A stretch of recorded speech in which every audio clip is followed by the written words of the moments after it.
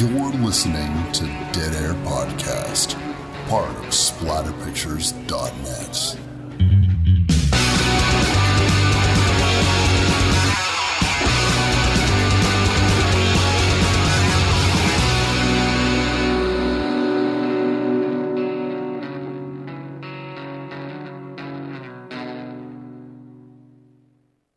What's up, everybody? Wes, Dead Air Knife here with always Typical Lydia. Today's show, we're going to be doing the 1993 Del Toro film, Cronos.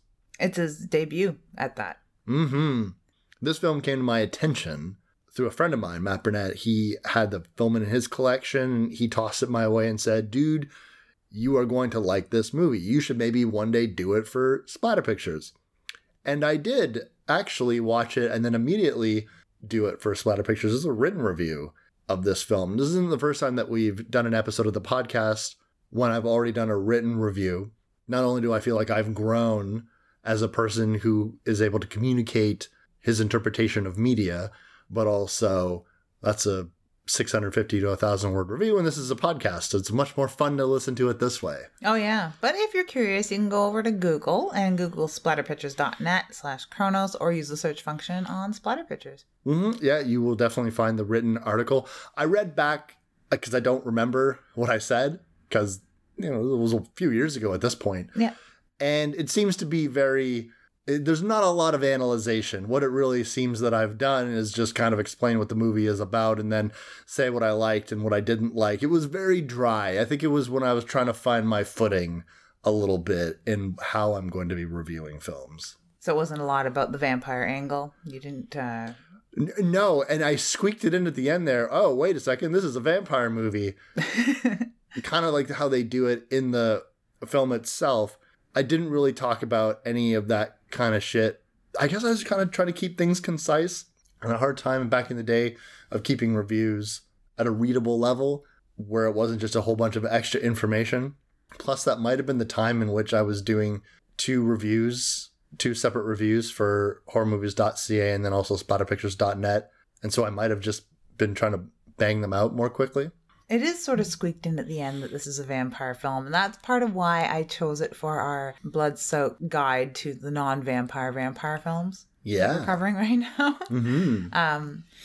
Horror Hand Radio just did a really good episode all about vampire movies, so if anyone's interested in listening to a whole bunch of vampire films get talked about, check out the Horror Hand episode. It's cool. I don't even think they mention Cronos at all in that, when I was kind of surprised. But one movie they do mention that I brought up while we were watching this is Dead and Loving It with Leslie Nielsen.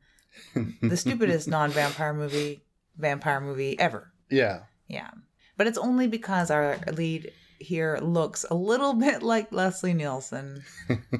In certain aspects. We were talking about Dracula Dead and Loving It when we were watching this movie, which is hilarious because if there's one movie that I never thought I would ever talk about with you ever, is Dracula Dead and Loving It. I think that was the real moment where I feel like I had outgrown Leslie Nielsen. When I was a kid, I loved spoof comedies. I loved Airplane and the Naked Gun movies and Wrongfully Accused and all that kind of shit. And I remember being generally excited to see this. I knew it was a Mel Brooks movie and I was a big fan of Young Frankenstein, so I thought that we'd be kind of maybe in the same vein, but geez, it wasn't even like I think this is a bad movie. I was just thought to myself, this is not funny and this is primarily a comedy.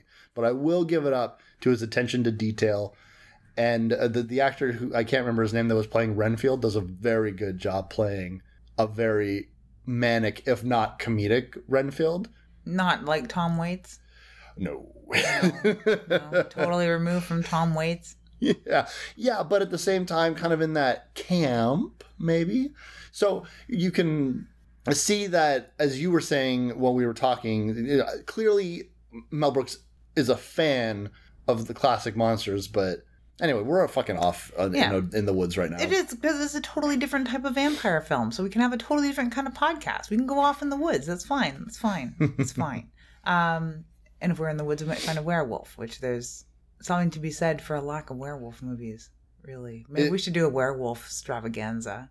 I would love to do some werewolf movies. That'd be really, really cool. Maybe someday. Mm-hmm. But I like that this is a complete 180 from where we were last week with the Jiangshi, which is a completely different sort of vampire, completely different take on a vampire.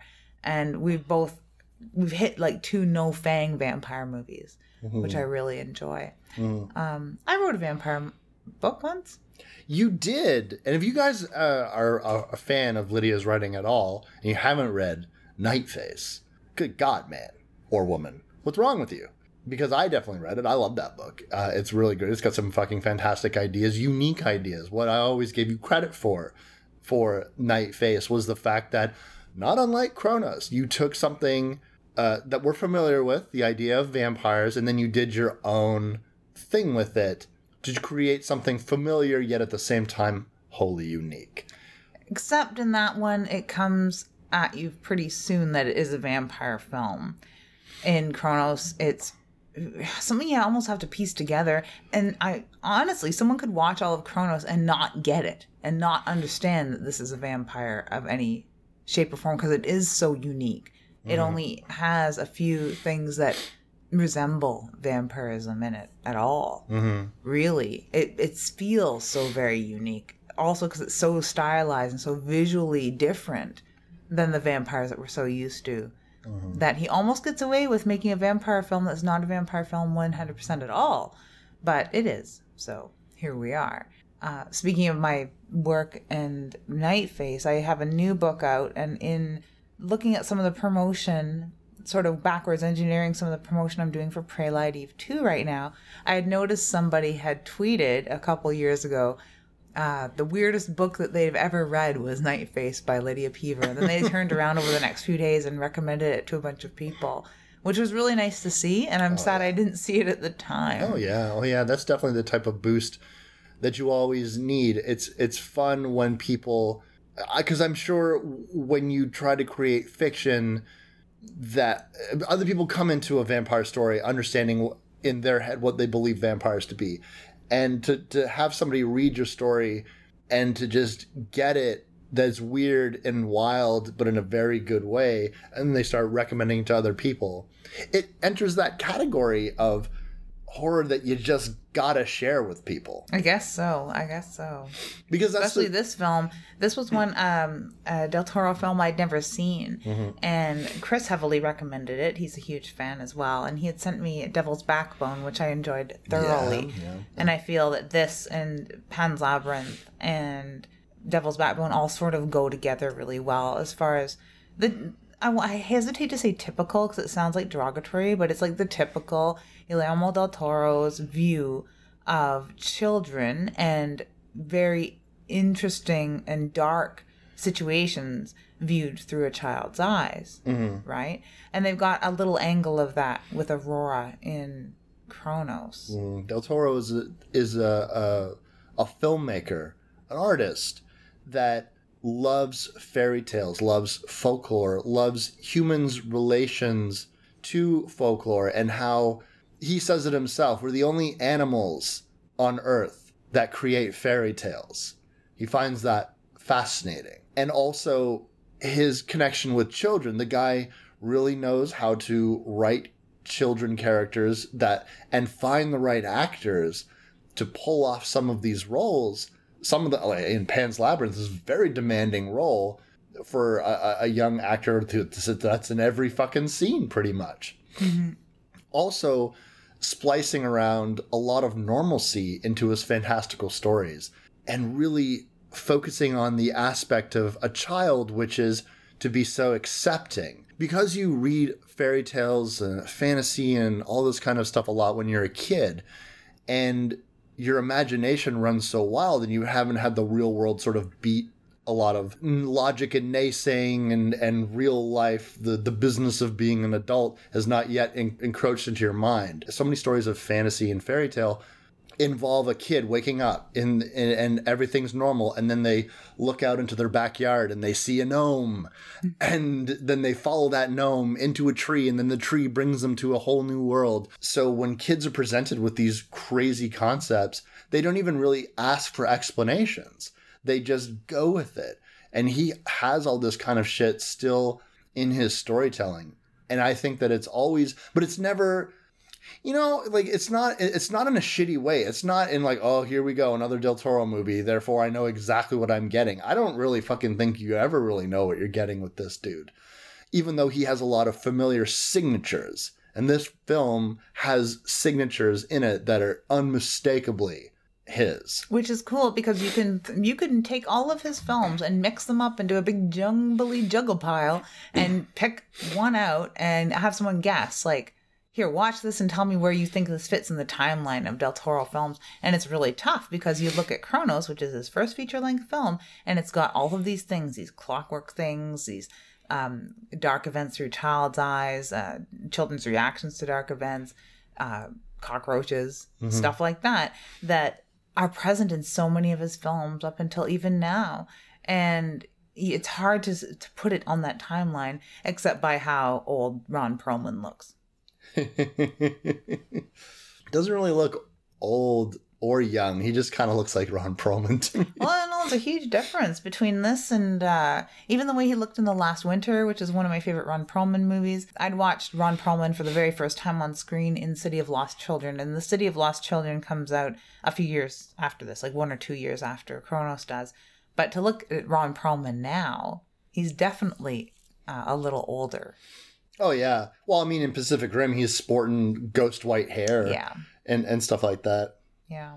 That's the only way that you can really age these films, unless you're going to like critique lighting and film stock and stuff like that to try and figure out how old they are.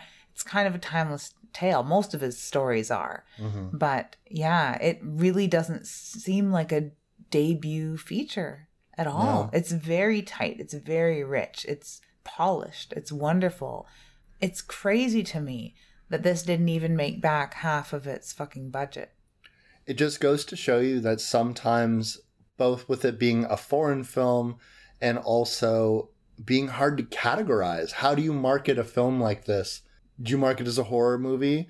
Do you market it as a drama, crime drama? Like, how do you market this? That would be the biggest problem, and that's always been the biggest problem for filmmakers. Mm-hmm. It's not so much making their movies, although there's tons of stories where making the movies themselves is the biggest hurdle, but how do you let the audience know how to find you? How do you let the audience know what they're going to watch?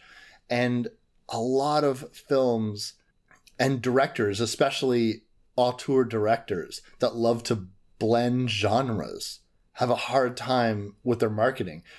You look at a lot of filmmakers who have big successes on their hands. Their earlier work, it doesn't really make a lot of money. And like somebody like Carpenter, who's like one film makes a lot of money, and then the rest of his films that become cult classics that everybody loves, they didn't ever really do that great at the box office because they're weird. Because they're weird. They're weird. It's like, what do you call this? Is it science fiction? Is it horror? Is it an action movie? Is it a comedy? What is this? And that's really where the trouble lies, I think, is just as simply in that they're weird. They don't fit neatly into just one category. I'm having this trouble now, and I've always had this trouble, not so much with Night Phase, because that's easy. Vampires. Cronos could be easy. Vampires, if it was like all about vampires, but it's not, so it's too weird. My writing right now, it's hard to categorize. It's weird. I don't know where it fits, really. And it feels weird saying that it's horror, where it feels kind of weird saying Cronos is horror, because it definitely has horror elements. And I wouldn't want to pitch it to someone who hates horror, but it doesn't neatly fit anywhere. Now, I'm going to stop talking about my writing because we're going to get to that near the end of the show. We're going to read an excerpt from the new book, Pray Light Eve 2. Mm-hmm. If you're interested in the meantime, you can go to amazon.com/author/Lydia and read up on my writing. But we're going to have an excerpt later on. And it also helps fill our little gap we have here because we didn't do anything for Women in Horror Month. No, it didn't happen this year. No. I'm a woman. You are a woman. I'm in horror. You are a woman in horror. I'm speaking out of my vagina right now. It's coming loud and clear. Yeah. It works great. You know, that works for women in horror. So that's what we're doing. We're going to read a little excerpt from Jack in the Box, a story that is very much about women in horrific situations and the male gaze, as it were, but a very warped idea of that from the perspective of a 12-year-old boy. It should be quite interesting. Yeah. I get to do some acting. Get to read. I did a little voice acting on The Wicked Library, so if anyone wants to hear that. Episode 710, if you guys want to check out episode 710 of The Wicked Library, you can see Lydia match wits with that dastardly, craftily, evil librarian. Or maybe misunderstood. Yeah. I love the librarian. We had a blast doing that, and I was very flattered and very pleased, and I'm just very, very humbled that I was invited to do that. I'm more humbled being invited to do the intro and the warning alongside the librarian than I ever have been when I'm asked to have a story on the show, and I love having my stories on the show, and that is a flattering, humbling thing. But this was just like Christmas, really, or more like Halloween. Mm-hmm. Christmasween. Hallowmas. Yeah, it's actually really good because who would have guessed that you were able to, do voice work alongside a loudmouth, bombastic weirdo. I know, right? It's almost like I had practice. Right? Almost 100 episodes worth of practice. We're here at what, episode 93? Yes. Not too bad. Not too bad. Everyone else has more episodes than us, Wes. 700 and what? 710. I know. That's awesome. That's why they're an award-winning fiction podcast. I mean, if there was awards for just being fucking cool and hot, then you give an award to Bind Torture Cast. I was on episode 162 of Bind Torture Cast recently as well. We covered Cat Sick Blues, which is, one of my favorite films now of all time. It's got to be up in my top 10. It really is, but it's not available here. So we were really lucky to get a screener and watch this Australian horror gem. It's almost one of those movies that's impossible to suggest to people because it might be too fucked up for lots of people. Might be even too fucked up for me, my tender disposition. You know how I get, Lydia. I'm going to watch this film, my nerves will be all jangled and shit. Won't sleep. So like you got jangled wearing Kronos when they're sewing up the corpse's mouth? Shut up. What? Yeah, I finally discovered something Wes doesn't like, guys. I don't like mouth trauma. I don't like people mixing eggs in gelatinous egg whites. Yeah, you don't like people brushing their teeth either. Fuck that. Fuck that shit. For a film that doesn't have any toothbrushing scenes, and I'm going to have to double check on this because this has been a burning question in my mind, and when I was on air with them the other day, I didn't ask. Luke Raymer has a film coming out, The Taxidermist. They're filming right now. You can go and check out the West Second Productions site. The Taxidermist has a Facebook page as well for some behind-the-scenes shots. And now I'm really curious because I'm excited to see this film come out if it has any toothbrushing scenes. I want Luke to just put 10 to 15 minute, put it anywhere. I don't care where. Probably right in the middle. That'd be the best. Here's this character just brushing their teeth. Slow, circle, brush, spit. Slow, circle, brush, spit. All different angles. Maybe a nice shot of all the spittle in the bottom of the sink. And they put their hands in it. Oh, fuck. That's so gross. And that's, okay, I get how people feel when they read the evisceration and body discovery scene in Night Face. Okay, I get it now. I get it. I found that scene quite clinical and very well written. And you're getting squeamish over just a needle. They don't even show the needle going through the gum. It's the suggestion of the needle. Wow. No autopsy footage for Wes. You should see me at the dentist, man. When they're going to... I mean, I keep my cool. I'm not going to wig out. I am an adult man. But, oh, fuck, man. Your insides are just wriggling like you're made of snakes. I feel like my grip could rip the arms off the chair that I'm in. I just cannot fucking stand it. That's crazy. Okay, so we'll be having to choose some films coming up in the future that have a lot of mouth trauma, just so I can see Wes squirm in the corner of the couch for once. Instead of this 15-minute toothbrushing scene and someone mixing ketchup into gelatinous egg whites and yolks. Okay. Anyway, sorry, I digress. We'll have an excerpt of a story from Pray Light Eve 2 at the end of the show. Yeah, so you're going to want to stay tuned for that, if nothing else. Yeah, and more pluggery and tomfoolery, of course. But, back to Kronos. I had purchased this at the Turning Point, and it was quite a find because it's not easy to find No. at all. When I got my copy, it was... First, I watched it as a loan. When I did the review for splatterpictures.net, it wasn't my actual film. It was just something that my friend let me borrow. When he was downsizing his film collection, he tossed it my way. After I had watched this film, I enjoyed it quite a bit, and so I wanted to buy a copy for myself. And I can't remember where I looked.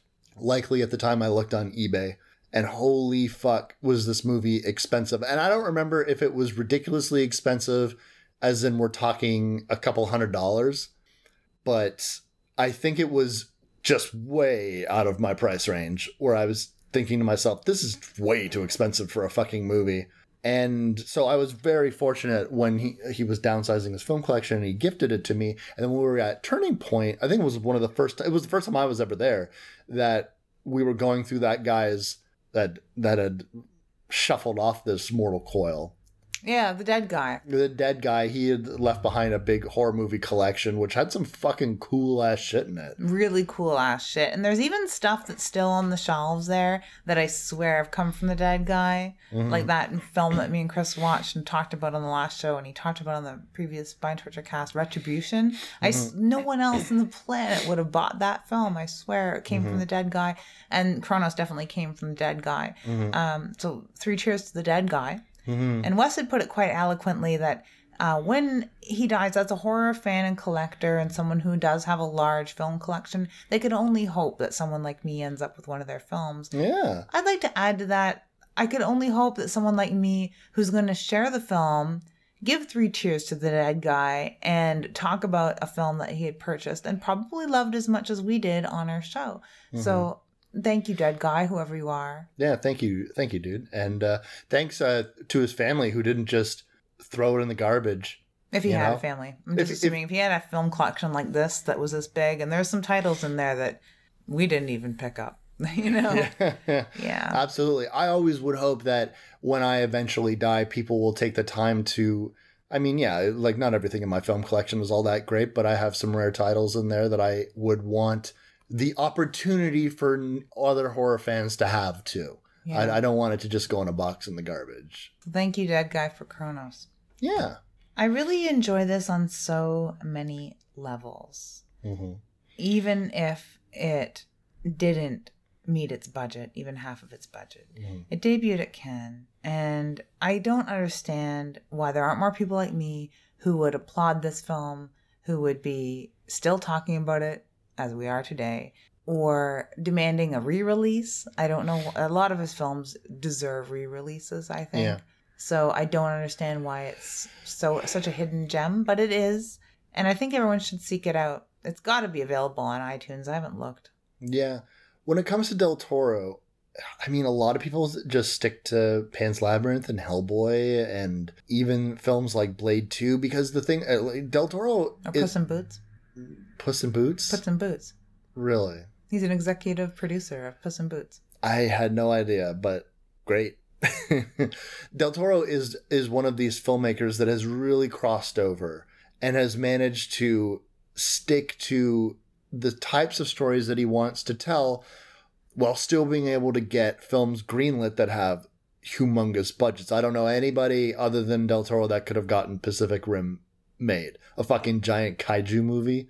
Like, no one else is going to get that, where you have a woman with inside of a robot with a giant sword yelling about her ancestors, chopping a giant monster in Earth's atmosphere in half. Like, I was watching this movie, I was like, oh my god, I love that this fucking exists. No one else would have been given the millions and millions of dollars that movie was budgeted unless you had surefire hits in your hand. This dude coming out with, but he also has like films that are like The Devil's Backbone, like Kronos, films that are extremely well made, but so weird and not really talked about. Of his classic Del Toro films, it's Pan's Labyrinth that seems to get the most attention. Of his, what I'm, left of center films that he's made. It's foreign, it's weird, it's got an abstract ending, it has a lot of trappings that could easily make it as shuffled and unknown, but it just resonated with people. And everyone was talking about Pan's Labyrinth when it came out. Well, why not go back into the producer's back catalog and go seek out his debut feature? I don't understand. People do it with other names all of the fucking time. But I had never even heard of it. Mm-hmm. And I was a fan of this director. And not only that, but I was a fan of Ron Perlman. And you're a fan of vampire films. I know, a fan of vampire films. I did not, it didn't ring any sort of bells. It wasn't one of those things where, oh yeah, I meant to watch this. I didn't fucking even know it existed. The only way I knew it existed was my friend Kelly. She's an Ottawa author and a coworker of mine now. She is a huge fan and has collected his films, and she was the first to mention it. So when Chris had mentioned it, I had heard of it, but it was not on my watch list because I am fucking stupid, basically. And now I just can't shut up about it, obviously. Mm-hmm. We're beating around the fucking bush around here. What is this movie even about anyways? It is about the lost toy art of Fulcanelli. And you'll see it soon, I'm sure, on an episode of Antiques Roadshow. Well, there's that. But this is really about the creation of a clockwork vampire, as far as I was concerned. Basically, it's like 1 part Hellraiser and 1 part some weird antique dealer crime drama noir that he pulled out of some weird recess of old Sunday afternoon TV film watching. Yeah, Clockwork Vampire. Pretty much. And you don't even catch on to that till near the end unless you're that big of a vampire fan. Mm-hmm. You know, you can watch some short films and within the first 3 seconds you're like, oh, that guy's Van Helsing. And most people won't get it until the very end when the mailbox says Van Helsing.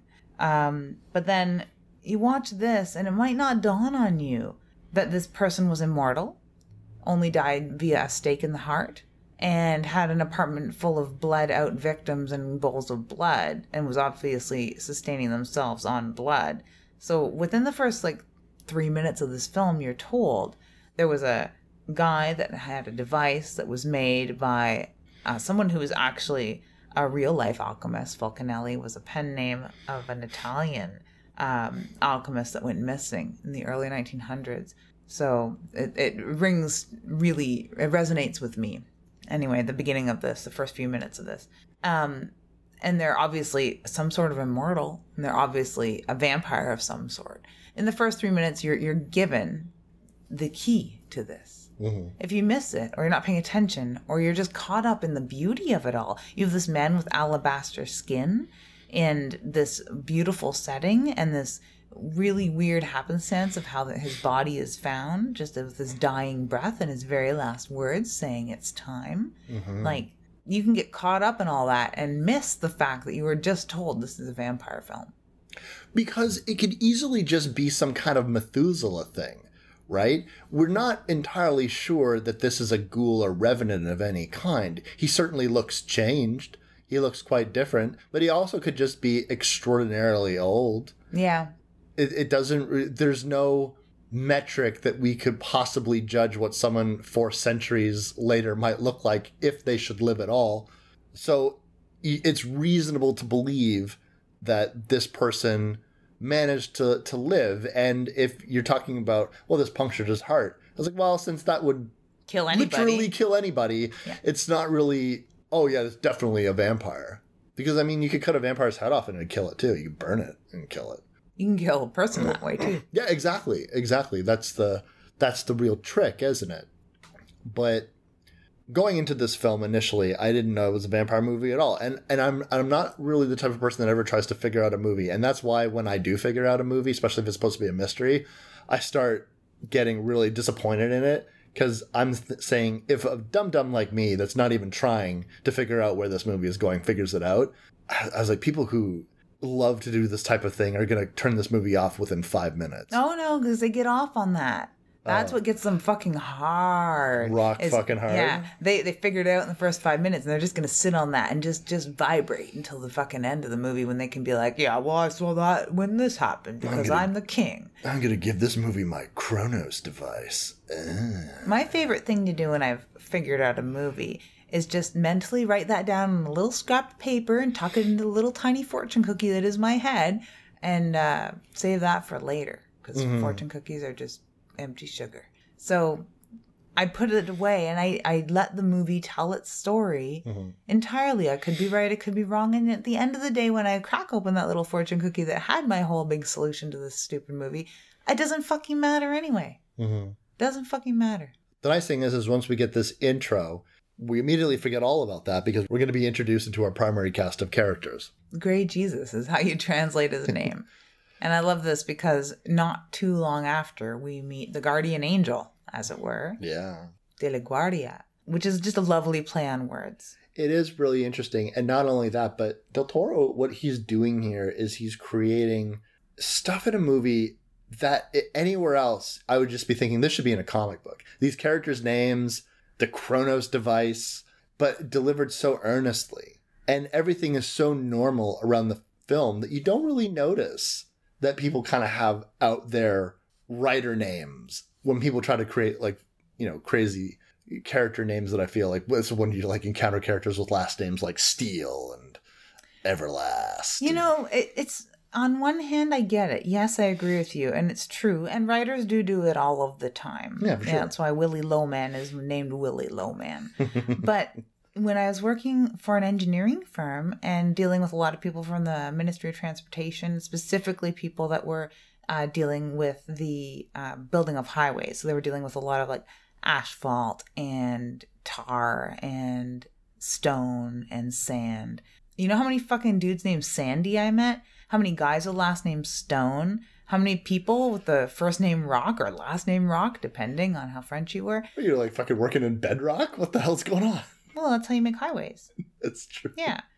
And no, like, I just mean like the Flintstones. Like everyone has like... It was exactly like Flintstones names. And that's exactly what these men, so many of them, had names like this. And it was surreal to me. Because the very first, like, you know, Rock Stone that I met, and I'm not even fucking kidding, about a guy named Rock Stone. Like, really. And it was like, this was like a comic book. A really boring fucking comic book about building highways where everyone's named with these fucking supervillain names. It does happen in real life. So. It definitely does.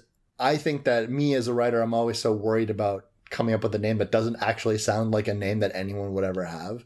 Except, of course, when you're writing in the realm of fantasy, and then you do have to concoct these weird non-names that I think that I'm naming characters out of some kind of fantasy-based MMO. I'm like, oh my God, like, what is with these character names that I'm coming up with? I'm always like trying to come up with like other languages, like reach across languages and try to nameify things and shit. If you start throwing fucking apostrophes in the middle of people's names, I'm going to just shut myself down. I did meet a bartenderess named Sharon Beers once. That's amazing. I know, right? That was her birth name. And she just sort of stumbled into the job. It wasn't like she was born and her parents were like, you are going to be a bartenderess. Because we wish that on anyone. It's like a right? butler name like Jeeves Manservant. Exactly.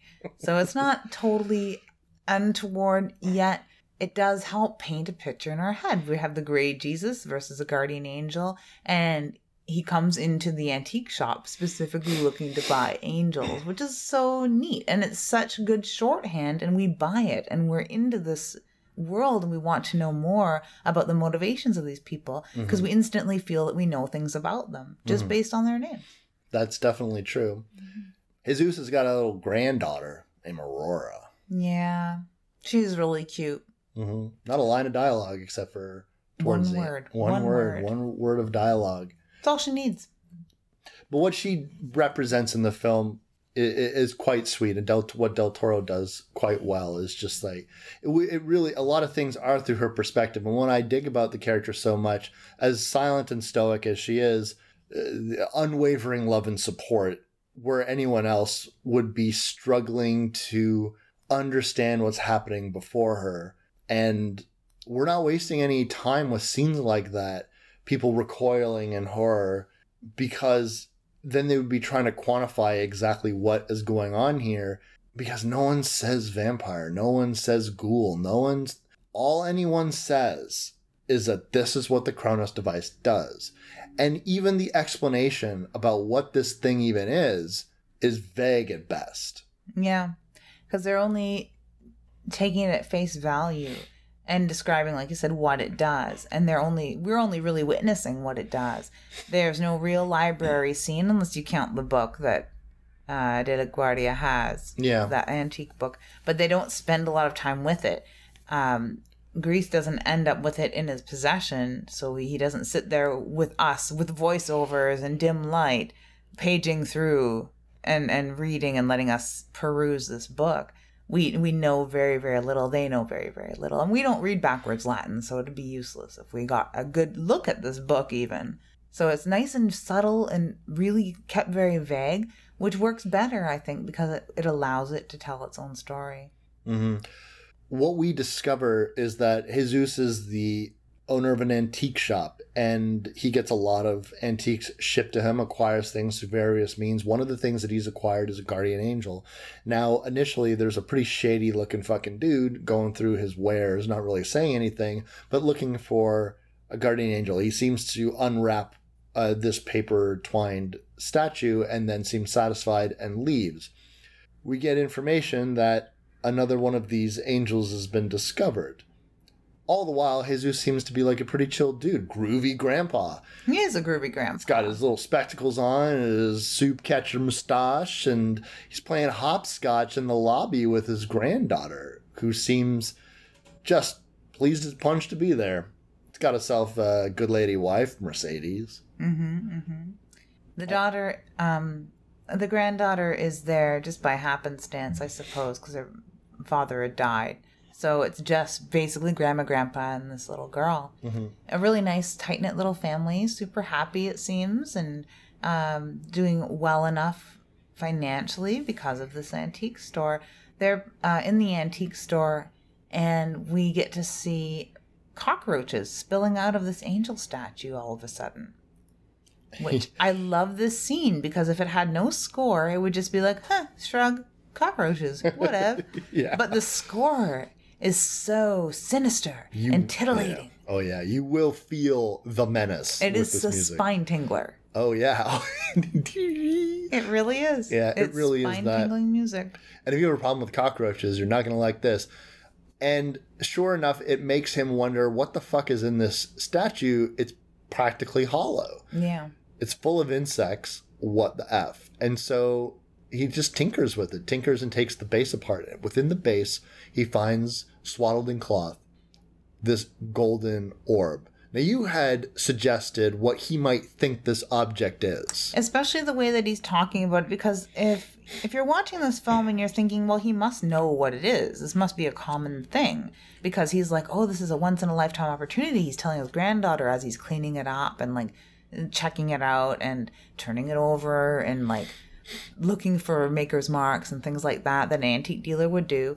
And he's kind of explaining to her how precious this is. He thinks it's a Nuremberg egg, mm-hmm. which before we had typical pocket watches, before Clockwork got so micro, Clockwork was big. Mm-hmm. Clockwork was bulky. Nuremberg eggs were these giant things. They look a lot like a Kronos device. It's what it's fashioned after, is this Nuremberg egg. I've seen one on Antiques Roadshow. So while he's undoing it, that's exactly what he thinks it is. They used to have them, men and women, on big long chains, like a pocket watch.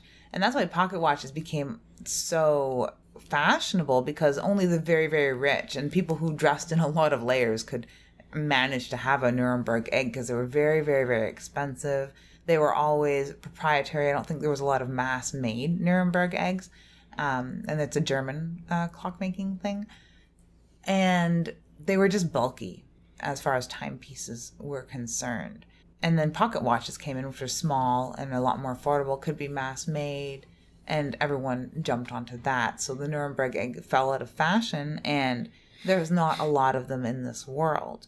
And they're all very beautiful and intricate, like this Kronos device. So that's what he thinks it is. But then right away, when the 6 insectile legs pop out, he knows immediately that's not what it is. Mm-hmm. And then he says, is it a toy? Because he's completely confused. Yeah, it could easily be some kind of clockwork toy from a few centuries past.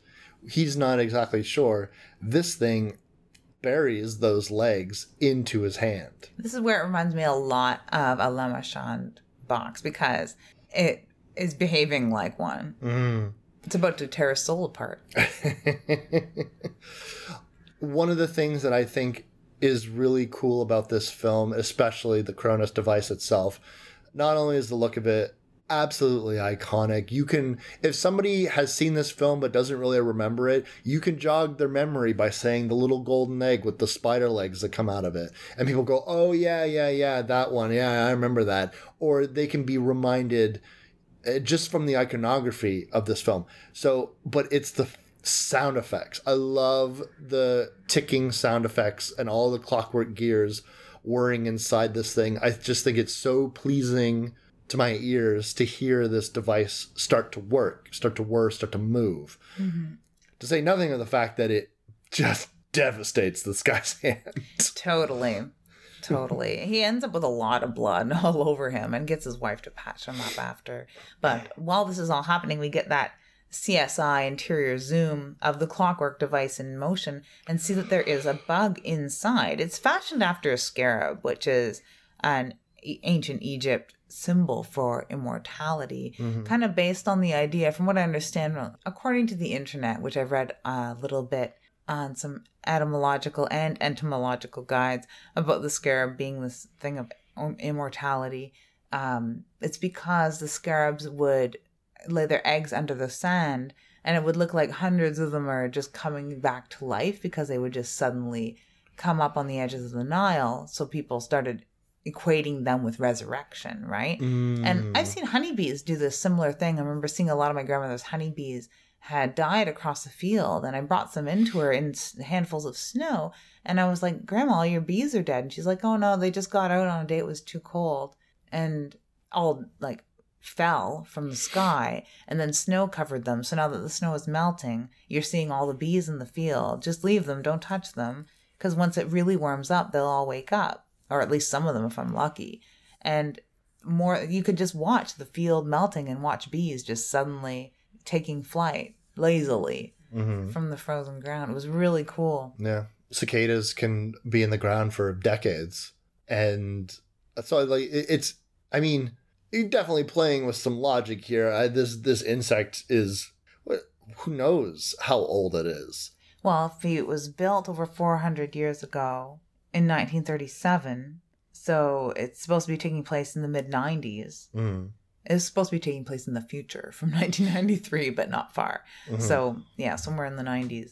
So, yeah, it's very old. And that bug could have been found in some Egyptian tomb for all we know, and made its way to Mexico. Yeah, they're not exactly clear what type of insect this even is. It looks kind of like a cicada to me, or some kind of beetle, or not even a beetle, worm type thing. It's hard to really say. It almost looks larval when they're showing it, which is crazy if it's supposed to be that old. But the cockroaches lasted however long in the angel statue. That's true. Bugs just do this. And now they can impart their gifts to you. Oh, yeah. The change comes in a very subtle way. Well, Jesus seems to be pretty thirsty one day, but then he sees a plate of raw meat in the fridge, like you do, and then he seems captivated by it, compelled, something that just might cure what ails him, but he doesn't go for it, pulls away. Also, there seems to be another problem. Motherfuckers come to work. The place is trashed. You know, he sold this Archangel statue to Ron Perlman's character Angel, whose uncle wanted to get his paws on it. And since Jesus has now found the Kronos device within the statue, you could posit that perhaps Angel's uncle is who is really looking for this Kronos device. Yeah, considering he has a fucking collection of angel statues, which is one of my favorite scenes in this is when we're looking in the uncle's bedroom and he's got just reams and reams of these angel statues under plastic. Yeah, this dude's a real Howard Hughes. A real Howard Hughes. Doesn't really seem to like dirt at all. No, he's prolonging his life. For what reason, we're not really sure. Money. That's probably the only reason, because he isn't living for love, family, the world, or anything, because he keeps himself sequestered entirely. But he seems to be well off because he's buying all these fucking ridiculously expensive antique angel statues.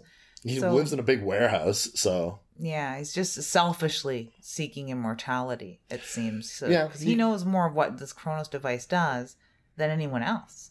He's either been researching it for the most of his adult life. You could maybe surmise that someone like that who is incredibly wealthy, probably at some point in his life had a lot of power and influence, would find it almost insulting that they should die one day just like a commoner. Yeah. Or maybe it is just the fear of his own death when he became terminally ill that he would have started to research this Kronos device. Or maybe he just wants to make his nephew Angel's life a living hell for as long as he possibly fucking can. These two characters, and I wrote it in my original review, albeit briefly, was that some of the highlights of this film to me is these two characters' interactions with each other. They hate each other. Yeah. Oh man, do they hate each other. But Angel sticks with his uncle because his uncle's rich and it's good to be in good with him. And De La Guardia has his nephew around because you need him. He's big, he's strong, he's young, and he can go out and do these things that he needs done. Like collecting angel statues. Angel statues that he would have brought back to his uncle that did not have the Kronos device in it, but you could see that there was clearly a space for it within there, and so he draws the conclusion, rightfully so, that Jesus probably found it first. And so, in an attempt to search for the device, he completely trashes the antique store. Like, turns it upside down. Yeah. To the point that even Jesus smashes another antique bell jar. And I'm thinking, might as well smash everything because your insurance is going to have to cover everything. So you might as well smash your most expensive shit. But in the meantime, what you better do is grab your Kronos device and recharge a little bit because he's getting logy in between treatments, it seems. Yeah, and by the way, this Kronos device, well, first of all, he notices the next day that his skin's a little tighter, standing a little taller, doesn't need his glasses anymore. He's looking less like a groovy grandpa and more Silver Fox. Silver Fox, that's where he is. But we need to accentuate the positive, Lydia. That soup strainer's got to go. Good, because I fucking hate mustaches. I know I'm looking at one right now across the mic, but... Hey, hang on a second. First of all, I don't want the listeners to have any misconceptions. I have a beautiful... neatly trimmed beard. Not a soup strainer. Not a soup strainer. Although I do know that if I were to shave my face, it would knock a decade off of how old I look, because I'm quite baby-faced. Same thing with this dude. Shaves his mustache off, shows his lady. And she kind of looks at him like she's seen a ghost. Like, I've seen you probably without a mustache in 30 years. Yeah. Maybe longer. Yeah, she likes it. You can tell. You can see that lady boner peeking through that smile. Oh, hang on a second here. You look young and vital, like when we first met. Yeah, here, granddaughter. Here's $10. Piss off. Yeah. That doesn't happen. No, it doesn't. But it may as well have. She seems to giggly and happy. They do seem like a very loving couple. And he feels energetic and he feels different. But also there's something that he's aware of in the middle of the night as his hand is just feverishly itching and he just feels off. He did pull that Kronos device off before it was really done whatever it was he was doing. He did wind it up. Mm-hmm. And before it was done, he pulled it off. Yeah, because it hurt. So maybe if he were to let this thing finish whatever it's doing, maybe that horrible sensation will leave him. Yeah, and I think that it's a good idea. I can see why he's thinking that. It had left a little piece of metal, like a stinger, in his hand. Mm-hmm. So there was something like wrong, and he did interrupt a process, quite obviously. So he attaches it back to his hand and tries to let it run its course. Mm. It seems to be pretty painful. Well, that little stinger first of all, the legs themselves digging into you looks like it hurts like hell. It's 6 prongs going into your flesh. Yeah. Then you have the added stinger. Like this proboscis comes out and it positions itself over the veins of your wrist. Mm-hmm. That's scary. Yeah. Already. And it's a very long hook And so you wonder even, how deep is this even going to go Yeah. into my wrist? Because if it were to go all the way in, I mean, I would almost guess it might even come out the back of my wrist. I have very delicate I have wrist. a little tiny wrist. It would definitely go through your wrist. Yeah. All the way through. Definitely, because it's huge, this horrible thing. Mm-hmm. So he is in almost death throes with this thing feeding on his hand, is what it looks like. And just contorting on the stairs in pain, which is a really lovely scene because he's doing this on the staircase and we have Christmas lights because this is a Christmas movie. Yeah, I like that he's got his pajama top just all open, letting that bare bald chest just glisten in the moonlight. Yeah, totally. And then his granddaughter's on the landing and sees all of this. Yeah, with a glow stick in her hand. I love that she's got these glow sticks all the time. And he, after the process is done, he stands up and he's just like, I'm fine. Must feel a lot better. And of course, that's where all the energy and all this kind of shit comes from. But meanwhile, there are people looking for this fucking thing. Yeah, powerful, nasty fucking people, really, when you think about it. And by the end of the movie, you realize how powerful and nasty they are. Mm-hmm, absolutely. And so after his place is trashed, a calling card is left behind, quite literally a business card, that just says, we're open all night. And he knows he's probably dealt with all sorts of people. People have probably treated him as a fence if he hasn't acted as a fence. But he's probably had some shady dealings in his many years. So he knows what he's got to go talk to them. He can't just sit there. They're going to come back, and he has his granddaughter to think about, right? So he goes to De La Guardia's building. He has almost like a fortress warehouse building. It's massive, wonderful. He lives in the penthouse, right? So he goes there with a box, which we could assume, even though we know better, because we've watched enough crime shows and read enough comic books, that the Cronus device is probably not in that box.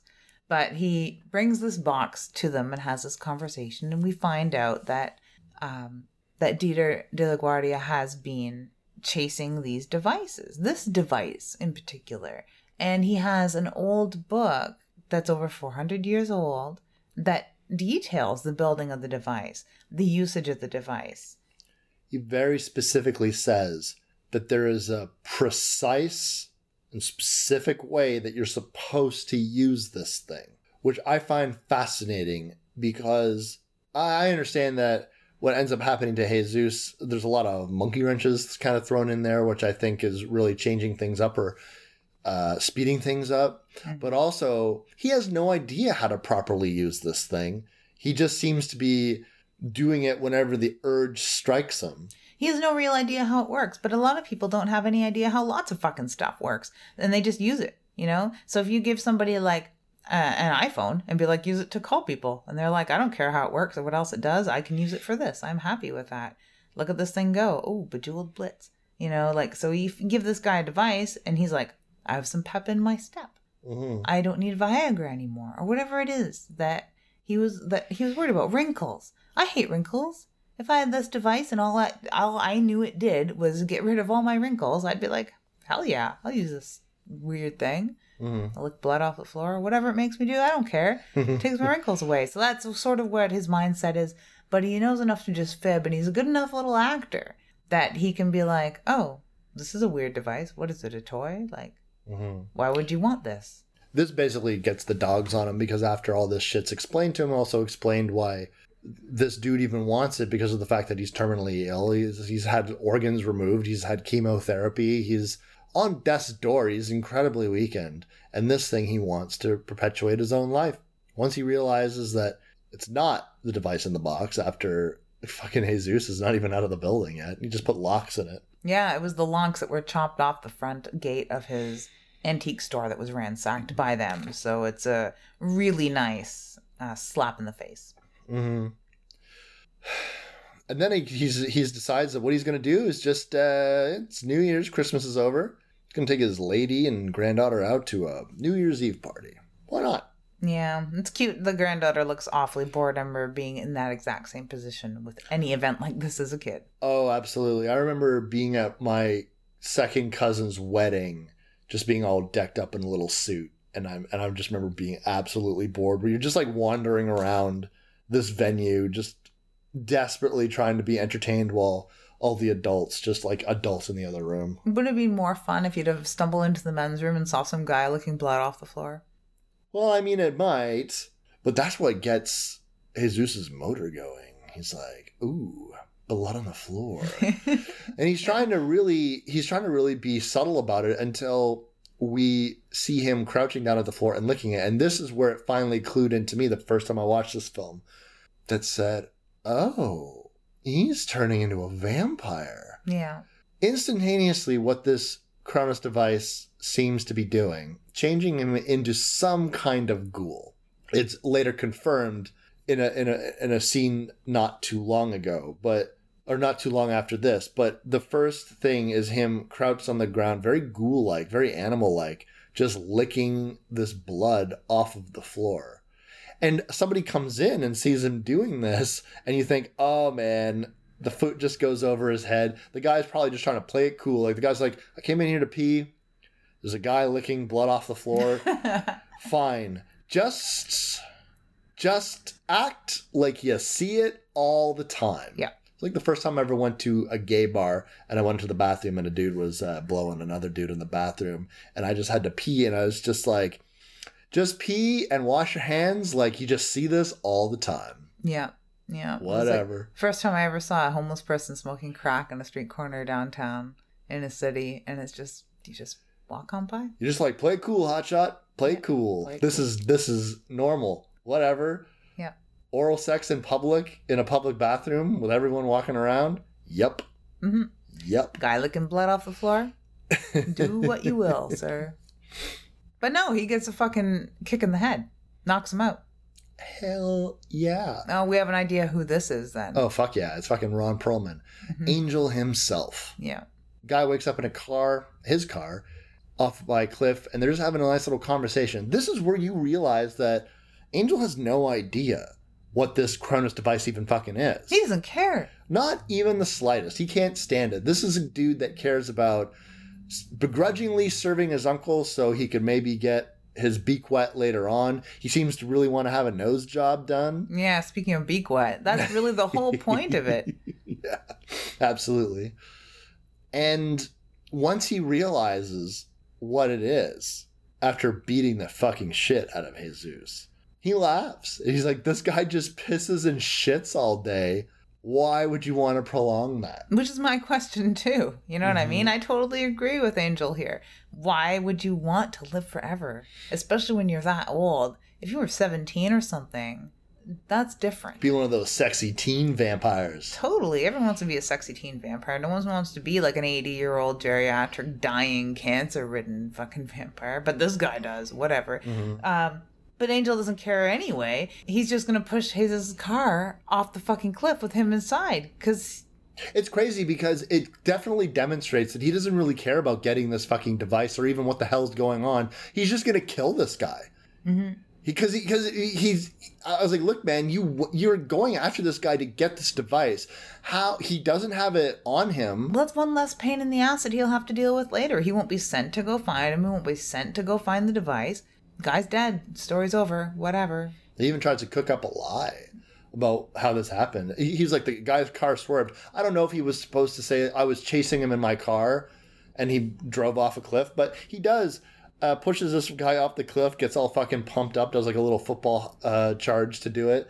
And then Jesus is down there dying. He just like fell 150 feet in a car.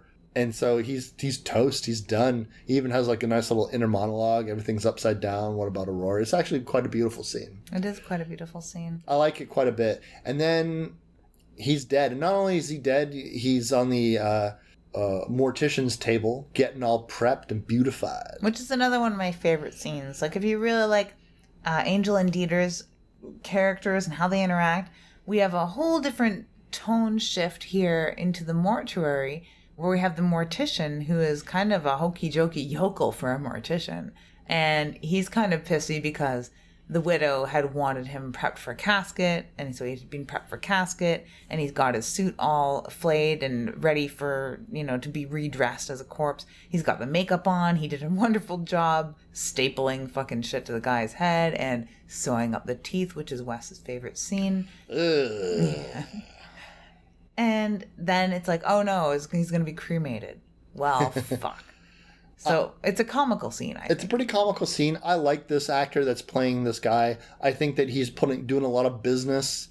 There's a lot of flair, pizzazz in the performance that he's giving, even when it's time to cremate the body. He's spinning things around. There's an entire, and you don't need this scene. You don't really need it. You could easily have the scene where he's getting dressed. They say he's going to be cremated, or you show the funeral and everyone's saying goodbye and being sad, and then you bring the body back and he's going to be cremated.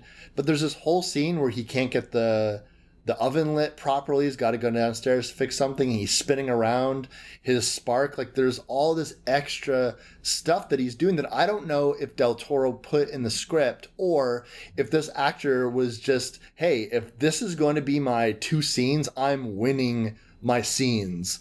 Please and thank you. And it's great. It's such great flavor for a very modest cast. This cast is 5 people. Yeah, really. Like, it is a very small handful of people, and extras aren't really not. Like, Del Toro plays an extra at the beginning, apparently, a guy walking his dog or something like that.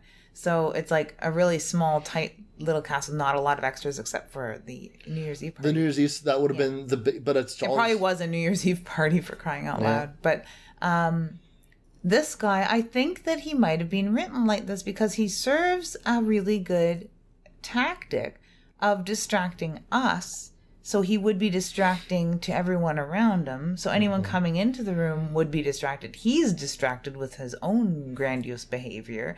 So he doesn't notice what else is going on around him. So when he finally does go downstairs, patch up the gas leak, come back upstairs, he reminds me like of Goofy from Goof Troop, like Disney, I could definitely see a like the Wonderful World of Disney, or like I could see a Merry Melodies comic, like a cartoon short about Goofy the Mortician. Yeah, totally. Like, that's who this guy is.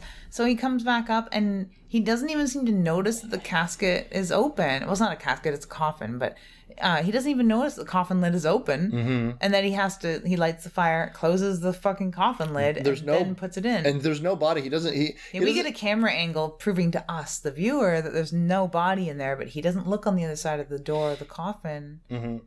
Pops it in and starts burning, starts eating a banana. Good thing he did when he did, though, because in comes Ron Perlman. Yeah, posing as a friend of the family and wants to see the body one last time. He's just really trying to make sure, like, his uncle is fuming that he quote unquote killed this guy. He's asking all kinds of questions about was his heart punctured? Was it destroyed? What happened? Yeah. He wasn't breathing. And I mean, his uncle bashes his face in with his cane, and we know this because he's cleaning like a mass amount of blood off of his cane, and we see Ron Perlman's face all fucked up. So this is, this old lion in winter's got something left in him, right? Yeah, a cane. Yeah, a cane, as opposed to teeth. But now Angel is at this funeral, first holding his nose. He's not breathing. He's dead. But then, just to make sure that the body is cremated, just wants one last look. Now the coffin itself is getting burned up for sure. But yeah, so when he looks in there, it's like, okay, he must be dead. But we know he wasn't in that box. So we get a scene after that he has escaped and he's out on the loose. Now the name Gray Jesus is pretty appropriate. Yeah, it really is. He's all stapled together and his flesh is gray. Deadly gray pallor. Yeah, it's really horrible. And to add to that, they had prepped him for an open casket funeral, so he's got a little bit of stage makeup on too, which is one of my favorite scenes, when he's sort of lamenting his existence and not sure what he wants to do next, and he calls home and has a little mini breakdown on the phone when he can't quite talk to his granddaughter and hangs up on her, and then just returns home. So we get what did you call him? Hammerstein? It's like a little bit of a Frankenstein. Yeah, Hammerstein. Scene. Yeah, he very much looks like, There's not like a one-to-one correspondence in his appearance, but he really does look like Hammer's interpretation of Frankenstein's monster. Yeah, he really does. It doesn't help. Like, it's stormy outside, and he's backlit, and he comes to the door to his young granddaughter, who's not afraid of him at all. No, but she's been here through this whole thing. She was there when he discovered the egg. She saw the first egg bite. She saw him using the egg again later, which was a little more bloody and a little more theatrical. She's seen the changes in him and been watching it very closely. And even his changes of, being more virile and dancing and tiring his own wife out at dancing at New Year's Eve. So she's seen all of this transition. So it's almost become really natural to her. And thinking of, like you're saying, being a kid and reading a lot of these like fairy tales, it must just be a character of a fairy tale now is what my grandfather's become. Right. She would just take it as a matter of fact. Oh, of course, if you do these things, this is what happens. It seems that because he's died now and come back to life, everything has been sped up. And I guess this is what you're talking about with the monkey wrench in his situation that has sped up this process. Because he probably, who knows what would have happened had he not been, quote unquote, killed. He was technically dead for a little while. And so this new thing that he is burgeoning from beneath the flesh. This revenant ghoul of whatever he is. The granddaughter gives him the Kronos device. Yeah, absolutely. Starts to rejuvenate himself. And not only that, but listen, his wife thinks he's dead. Everyone thinks he's dead right now. So what are they going to do? Well, for starters, let's just have him hide out. And if you are not sure if he is vampiric at all, it will all be but confirmed when she empties out her toy chest. And we already know from the last time he was there, had a nice little conversation with her when she seemed to be very worried. And, he was just trying to reassure her that everything's fine and he's not going to leave her. And he'll find his way back to her. There's all these holes in the ceiling. And when the light comes through the holes in the ceiling this time, he starts to smoke up. It burns him. Yeah, the sunlight's burning his flesh. So yeah, he has all the signs and symptoms of a classic vampire. Yeah, and so he goes to sleep in this box, which is proving to be a makeshift coffin. It's kind of adorable because he's hunkered down there with like a stuffed teddy bear. And a doll and shit like that. Yeah. It's actually pretty funny. It is really adorable. Yeah, and when he leaves that place, he seems rejuvenated, and now he's going back. He needs that book. Yeah, he needs to understand how this device works once and for all. Yeah, because this is just going to be too hard on him, too hard on his granddaughter, and he's already written a letter to his wife because he's not going to keep this from her. He can't just skulk around the town as a fucking wraith like this. He loves her, so he tells her in a letter what's going down. He's got to reverse this or be able to live with this. Because if a guy can live for 400 years with alabaster skin, well, that's one thing we've left out, is that it does change the skin color too by the end. So we know what the end game is of this as the viewer. But his silver fox hair now with his new gray pallor makes him look very anime to me. Yeah. Because it's become very hard to determine how old he really was in life. He definitely seems like an older man, but it's really difficult to tell these days because that silver hair could be a product of his condition. Yeah. Bright white silver hair. His skin is gray and mottled and flaking off, and it's just not a good look. So he needs to fix this before he can hang out with his wife again. Absolutely. He goes back to this fucking dude, and Aurora follows him. She does. She's a plucky little goon, isn't she? I like that she hasn't had one line of dialogue at this point. Nope. Well, Perfect she makes kid. up for it in moxie and pizzazz. Yeah, she certainly does. And he says to her, this is going to be very dangerous. And she smiles and nods. Yeah, I like this chick. She's cool. Yeah, she has her little glow stick. She's not afraid of nothing. Nah. So, of course, he uses her like you would with a little tiny kid that can get into small places smaller than you. And basically the food slot or mail slot in Dieter's fucking fortress of a bedroom. He sends her in there to unlock the door for him so they can sneak around while Dieter's sleeping and try and find this fucking book. When Dieter wakes up, when finally the jig is up, they try to reason with each other. It's not a necessarily hostile conversation. Dieter, like, first of all, Dieter is not like physically really able to do a whole hell of a lot. He's a very sick guy. And we also know that Jesus isn't a cruel person. Mm-hmm. He's not there to hurt anybody. He wants out. He wants to somehow reverse this or whatever. And because he suggests, what if I smash the Cronus device? You destroy that device, you go too. Yeah. That's what he says. Basically, the Cronus device, you don't really get the sense that if you destroy it, he'll instantly die like it's some kind of magical device. But if you break this thing, then you no longer have a means to continually inject yourself with whatever this is. So that's one way out. And Dieter even suggests, what if we were to share immortality? And because he doesn't want that, he wants out. He's like, even better. And so he'll give him what he wants, the way out, without destroying the Cronus device. And while he's saying this, he's sneakily pulling his dagger out of his cane. Yeah. Villainously. Fucking squeaking that shit out, and then goes to run Jesus through, and does, but seems to miss the heart. So it's not to blame. Well, he's an old guy, and he's frail, and like... And a lot of people have misconceptions about where their own heart really even is. Yeah, that's true. It's like, oh no, right here. That's where the heart is. Like, more centered than you'd think. Close, but not quite. Yeah. So he has him on the floor, and he's going to take out his heart. And who comes to the rescue? Well, Aurora. Yeah, of course, because she has her grandfather's back. She's going to pick up that cane and smoke this old dude right across the head as hard as she can, which is just hard enough. Yeah, really. For a little kid? Yeah. She does make up for it in moxie, pizzazz, and fucking skull clubbins. Mm-hmm. Yeah. That's the kind of granddaughter I hope that I have one day, a murder one. I like to think that this was the kind of granddaughter I was. Oh, I'll whack you good, I will. She smokes this fucking dude, and he's out. And then, this is the first time that we really see Jesus straight up feed on somebody. One of the last things that Dieter does in part while Jesus is lamenting his visage, he says, just pull your skin off. It comes off.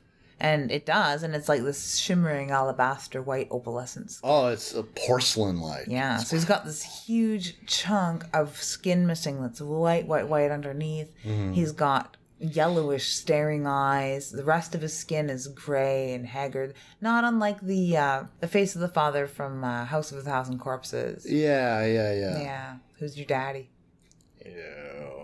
Well, that's what it looks like to me. And he's drinking this guy's blood straight up vampire-like. And you had pointed out something interesting, that he is continuously with this wraith-like motion, these very animalistic ways of dealing with this, because it is all new to him. And he's not, what did you say, sexily drinking from a virgin's wrist? Or pouring blood into a goblet. You know, there's no frilled, cuffed vampires, pirate shirts, long, shimmering hair. It very much is more of the vampire, like Nosferatu, or a wraith, a revenant. You know, if you were doing like Vampire the Masquerade. Yeah, I was gonna say, if we were LARPing. Yeah. Like, basically my favorite kind of vampires. Those, I love the ones that are very monstrous. I love anytime you insert lore where a vampire is super old and is now has more bat-like features or some shit like that. Ooh, I fucking love that shit. I love that shit. Handsome vampires, frilled cuff, twee English countrysides, not so much. But when you make them all like just feral, like I love that look that he does when he's just down in his hands, and it just looks so crunching through that vertebrae. It's just great. It's absolutely great. Yeah. A very unsophisticated creature. Those are my favorites too. I do have a soft spot for the frills and goblets. I do.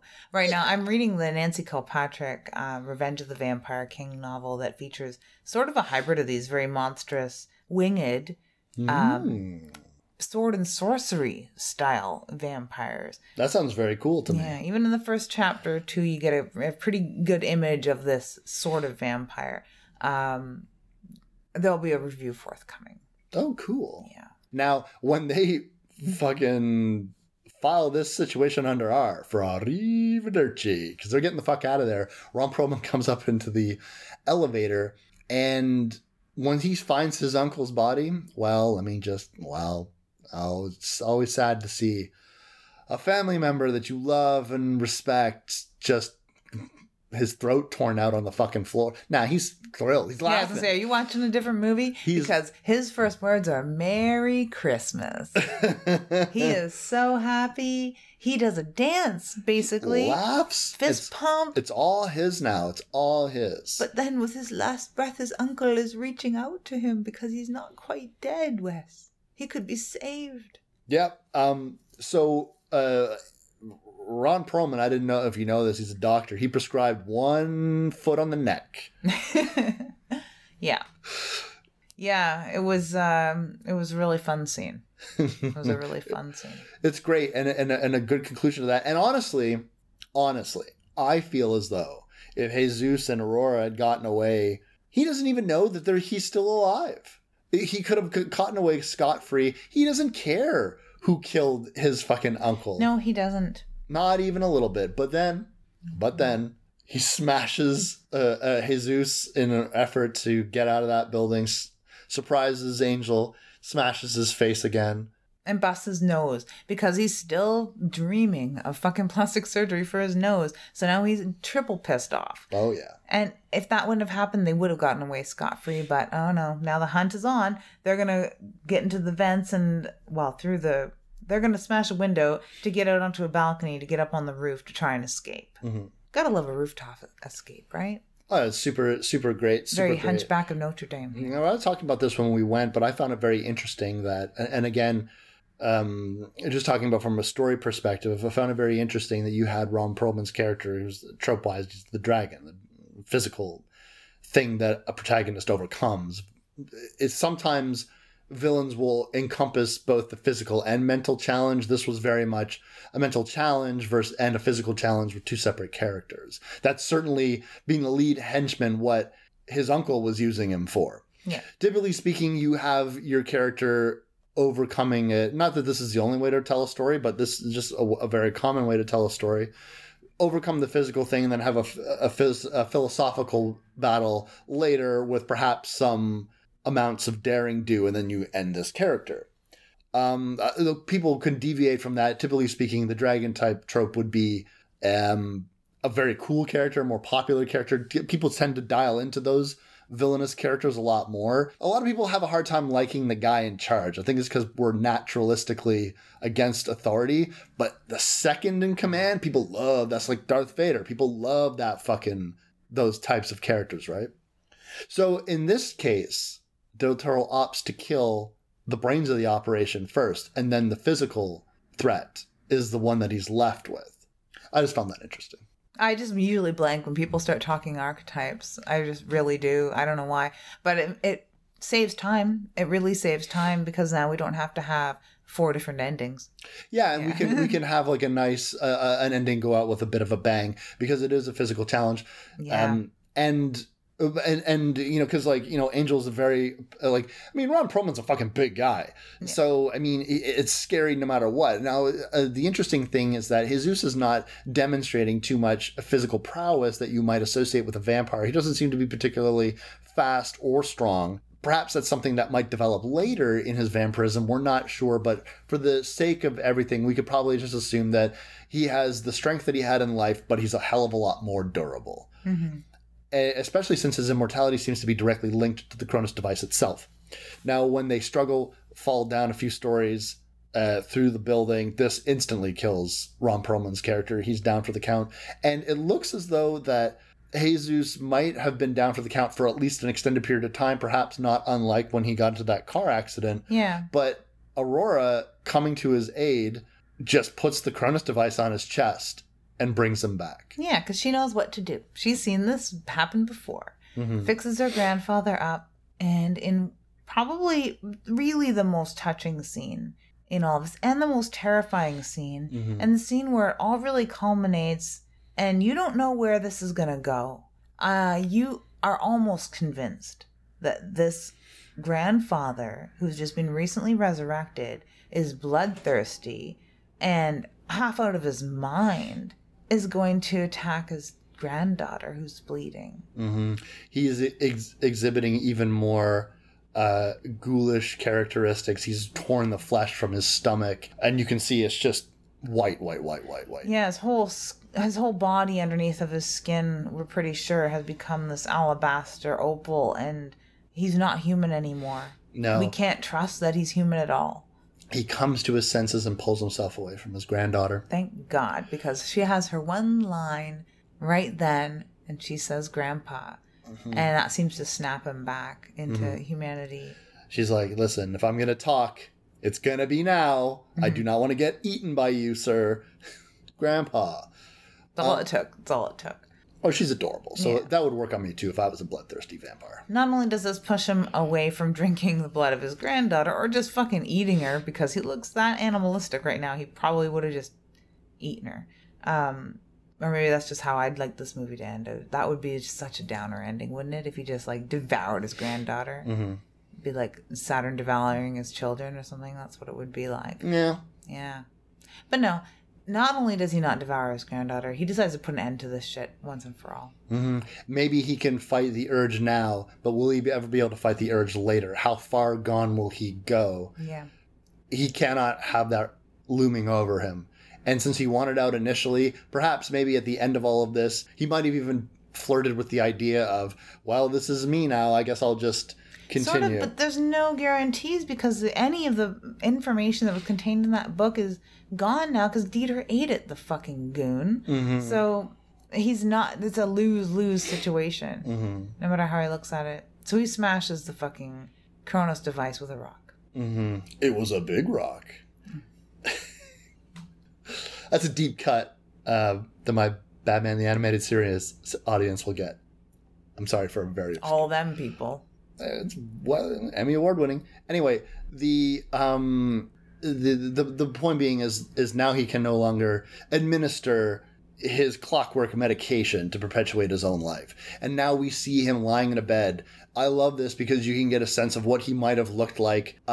All his dead skin is off. He's all completely white, silver hair going, and his granddaughter just kneels at his side as he lays in a bed as the sunlight starts to pour in. And then we see that his good lady wife is by his side as well. So she knows the situation, and he reaches out to her hands. And as the light sort of fills the room, the movie fades to white, not to black, to indicate that I see he's allowing the sunlight to pour over him. He seems on death's door anyways. Yeah. And that'll do him in if we know anything about vampires. Mm-hmm. Now, if anyone was watching this and didn't know anything about vampires, they would just be like, wow, that was unique. What a weird creature. Wonder what happened to him. Which is kind of sad that there'd be people out there watching this that would have no idea what a vampire does in sunlight. But, yeah, really a completely beautiful film. A really wonderful story. Really unsung. And if you haven't seen it, if you listened to this far and it's not completely spoiled for you, then definitely try and find it somewhere because fuck, it's a good movie. It's really, really cool. Highly rewatchable. Oh, yeah, absolutely. It's funny. I was thinking about if the audience member, what they might think, like, what was he? What's going to happen? I just think about he just like sit back and relax for Kronos 2 Daytona Beach. It's my God. Yeah, it's the R-rated raunchy comedy. Like sequel. A Weekend at Bernie's. It's like Weekend at Bernie's. Drag Grandpa around. Yeah, it's Weekend at Bernie's, but it's more rowdy. Unfucking real. Speaking of sequels, Pray Light Eve 2. I'm just going to, I sound so reluctant. I'm just like, yeah, I would go buy my book. Listen, Pray Light Eve 2. Do you want me to do it? Guys, do me a favor. Lydia is an absolutely amazing writer. She's written a lot of books, and she's got a new one out right now. She's incredibly humble. She doesn't like to talk about her own work, and I have to fucking twist her arm every single time we got to do this kind of stuff. But Pray Light Eve 2 is out. It's a collection of short stories of the untoward. Mm-hmm. And if you guys want to support her, and why the hell wouldn't you want to, Amazon.com/author/Lydia. You can not only get the book there on Kindle or a hard copy, you can see all the other stuff that's available on Amazon that she's done too. Yep. And am ridiculously proud of this collection. Mm-hmm. There's going to be more coming. I think I'm going to try and do this on an annual basis. It represents all of the short stories I've written over the last year. Mm-hmm. And hopefully next year there will just be more. If I don't feel I have enough by the end of next year, then I'll do it every 2 years. I don't know. But I really do enjoy doing it because it is an army of one production. It's typeset by me, designed by me, written by me, produced by me, published by me, everything. So it's kind of your egomaniac convention. Completely. The title is an anagram of my name, for crying out loud. So, like, yeah. But it is a great way, I think, of getting your work out into the world. I heard a podcast recently with Lauren Ashley Carter, and she's talking about writing a book and self-publishing it. And that, to me, is a wonderful thing that people can do if they have the smarts and wherewithal or the money and the friends, because it's going to take one of the two. I don't have any money or friends, so it's going to be smarts and wherewithal. I'm your friend. Do you have any money? I do. Oh, well then. You want to buy a book? Oh, you did. I did buy a book. It's on its way. It's on its way in the mail right now. I'm super excited to get it. What we did today, because we had mentioned it, we talked about doing this. We're reading a little excerpt from Prelude Eve 2 from the story Jack in the Box. It's a really interesting coming of age tale. Chris had described it, Chris from Bind Torture Cast, as a birth of a serial killer story. Very interesting read. We're not going to do any spoilers here, but it'll be a little excerpt that we're going to read because I'm ridiculously proud of it. I like doing voice acting. I love doing readings. If you ever get a chance to catch me out in the wild doing a reading like I did at the Rue Morgue Dark Carnival or like I have around events in Ottawa, I love doing readings. I've even read other people's work at readings because they were too shy to read it.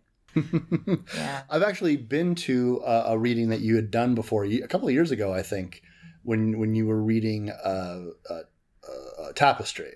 Oh, okay. Yeah. Tapestry was really, really fun to read. That had a reprint recently in Memento Mori, too. So if you're interested in reading more short stories by other authors as well, you can pick that up. And it is a gorgeous looking book. Mm-hmm, absolutely. You know, one of the cool things about Prelude Eve, the series now, is the fact that you are self-publishing. It's an incredibly large amount of work. I remember discussing it with you not too long ago when you were talking about you can never really stop selling your book when you've taken it upon yourself to self-publish. But there's something just so indie rock punk fucking cool about that, because there's one thing that I respect, and the birth of this show, the birth of a lot of the stuff that we do is we don't want to wait for gatekeepers. We just want to go now. Now, we're ready now. We don't need someone to say, yes, you're allowed to do this. Just say you're going to do it. And whether you release this stuff online or whether you release this stuff on a book, however you want to do it, if you're doing it the way that you want to do it, you will always be satisfied, provided you are not necessarily looking for fame and fortune. And I don't think anyone that would go the self-publishing route really would be doing that. People who, like, you're creating this stuff because you have to write. And I think that's why the Prelude Eve series is going to be something that can be ongoing, because as a writer, you are always writing. You're not a commercial writer, you're an artist. And as an artist, you have things that you want to say. And every time the notion strikes you, and sometimes, yeah, you write these short stories and you put them in a box and you forget about them. But why not, if you have the motivation, put them in a book to let other people read them, because they'll probably dig them. Like, we're going to give you the little soupçon of Prelude Eve 2 today. And I think you guys are really going to dig it, because I fucking dig it. So, as I said, this is Jack in the Box. And this is Jack, who is a very young boy who's found himself at a carnival. And instead of a boa constrictor in a box like there had been in the daytime, he's come back at night. He'd been invited back by a ringmaster to see the real show. And it turns out that there is a severed leg in a box instead of a boa constrictor. And there's a lot of confusion going on in his poor mind right now. And then he meets the girl with no legs who owned that leg in the box. Wes will play the part of Jack. My youthful exuberance shall be on display. Oh, completely. And a little narration as well. And I do the main narration and the part of Marla.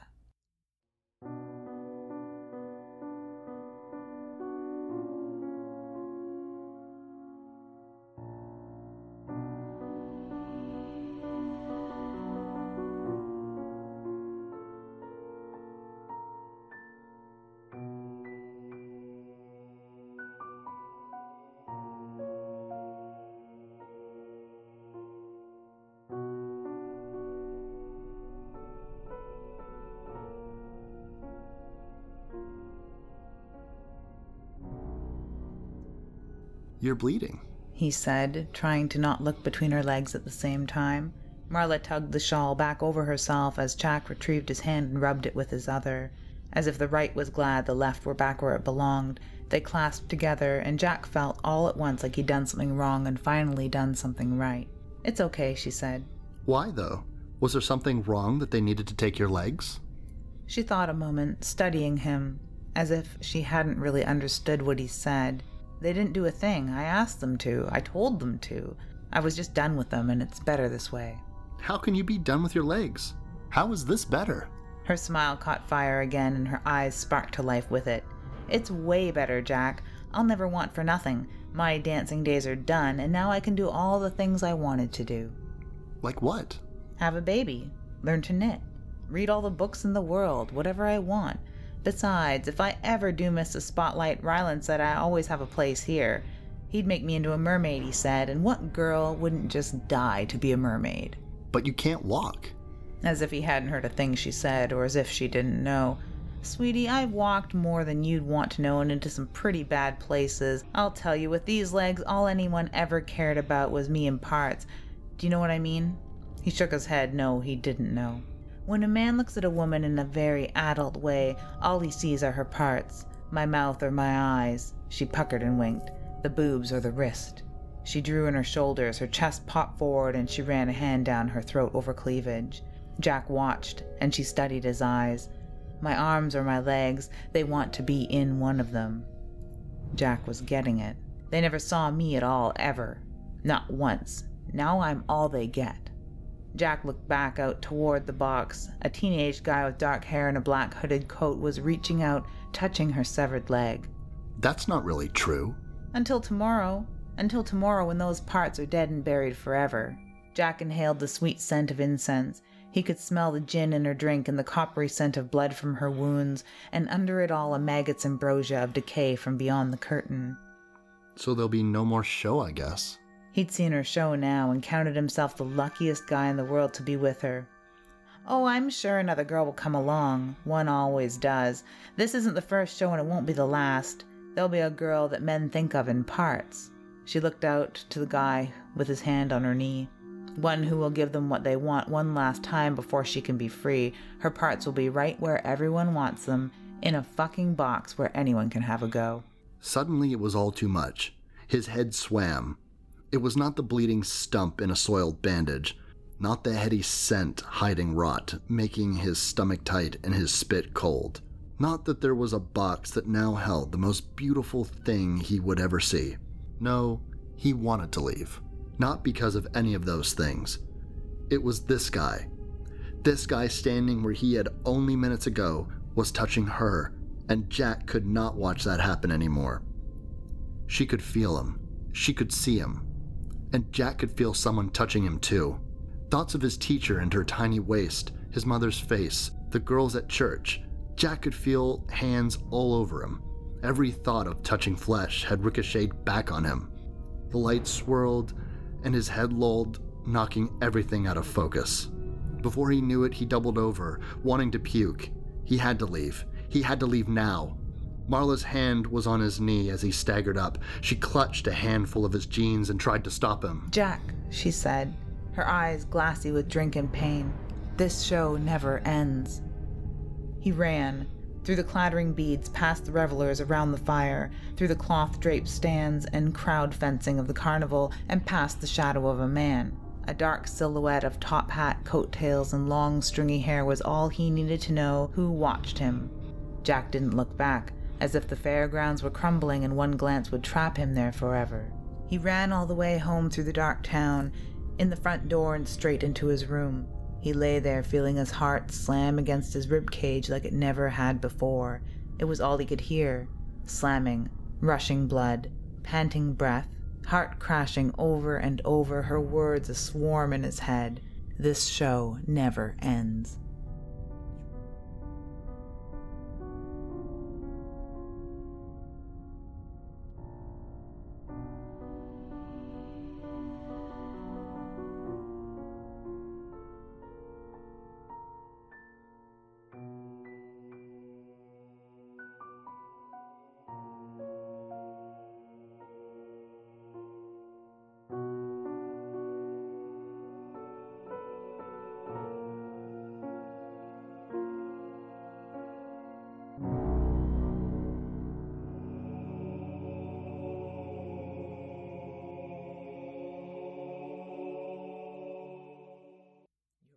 that show may never end, but this one certainly does. And I hope you guys enjoyed that. That again was Jack in the Box, one story that's contained within Pray Light Eve 2, available now. Yeah. Thanks for putting up with all my fucking pluggery here. Plugging the Wicked Library. I talked about Goddamn Horror Hound. You did? Some unnamed podcast that had Lauren Ashley Carter in it. Bind Torture Cast, my darling gem that I was on for a Meowstery show of doom, covering Cat Sick Blues. And fuck, what else? The Goddamn Book. The other Goddamn Book. Everything. Well, that's the price I pay for wanting to do a show with a goddamn fucking overachiever like you. Well, thank you so much for lending your voice to Jack. You did a wonderful job. Thank you. you. A really wonderful job. And I can't wait because we're sitting here right after recording that bit and the rest of our show. I don't know how it's going to end up, but Wes will no doubt apply some audio mastery to that and tickle your eardrums. Yeah, punch it up a little bit. Speaking of punching, what do we got next for him? Next, we have Martin. Yeah, it's not a zombie film. It's a vampire film by Romero. Yep, that's absolutely right. We are going to get an opportunity to talk about a seldom talked about horror film from the master of the undead himself. He really truly is. And it's, again, not a unique vampire film. I like this a lot. And I'm glad that you've indulged my ridiculous list of non-vampire vampire films. Because I didn't want to cover Let the Right One In. Even though it's a fucking awesome movie. It's a beautiful movie, and I love it so very, very much. And I love it as a love story. I love it for the mystery of what is her motivation, really, honestly, truly. And you never really get that answer right till the very last minute. And that pool scene is one of my favorite shot scenes ever. Ever. There's everything about that movie is wonderful. We're not worthy, so we're doing these 3 films instead. You know, as you were saying earlier about do-it-yourself punk rock mastery that is independent publishing, you know, you got to hand it to Guillermo del Toro and his punk rock aesthetic of doing it himself for the most part in a lot of ways. And god damn it, people go buy his films because he doesn't need it. I mean, he lives in the most amazing fantasy house I've ever seen, and he seems to be able to jet set. He goes to Hamilton a lot, hanging out in the Hammer. But so he's doing okay money wise. It's not about the money. It's about making other people become aware of this film and giving credit where credit is due, and not just feeding money into the theater system or feeding money into the studio system. Put the money where it matters, into the hands of creators where they need it. In a world where studios are really only interested in sure things, and that's a whole complicated issue that I don't want to oversimplify, but generally speaking, that is the contention. Even someone as storied and talented as Del Toro still has to work really hard to get some of his movies greenlit. When something is a little bit more commercial, it's a little bit easier, but these little stories of these films that he likes to make, it's not boffo box office. He really has to use his clout to get some of these things made. His clout and his smarts too, and people will make fun of all the Del Toro projects that keep getting cooked up and dreamed up on Twitter and off Twitter. It's because he has the freedom to do that. Yeah. He has the freedom to say, maybe someday.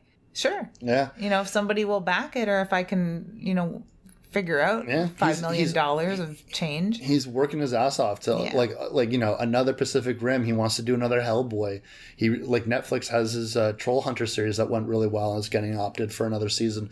So I mean, he's working his ass off. So but you can be that person that's going to wait for these to hit theaters, or go and whack off your fucking Netflix subscription, or go and seek out his older films and talk about them, share them, tell other people about them. Yeah, especially if someone's is like, I like Pan's Labyrinth, or I liked Crimson Peak, or I like Devil's Backbone. I'm like, have you seen Kronos? Now we have. I am better for it. Absolutely. Anyways, if you guys ever have questions or requests or anything that you want us to cover on this show, hit me up on Twitter at Wes Dead Air Knipe, or Lydia at Typical Lydia on Twitter there, or you can leave us a message at spotterpictures.net or our Facebook group, Spotterpictures/Dead Air Podcast. And if you don't want to talk to us, because I don't like talking to us, I can totally relate to not wanting to talk to people, share our show. Yeah, that's a big help. Yep, just click share. That lets us know you like it. That's all we need. That's all I need. I don't know what Wes needs. I need some food. I'm hungry. It's time to get the fuck out of here. I'm Wes Knipe. I'm Typical Lydia. And you've been listening to Dead Air.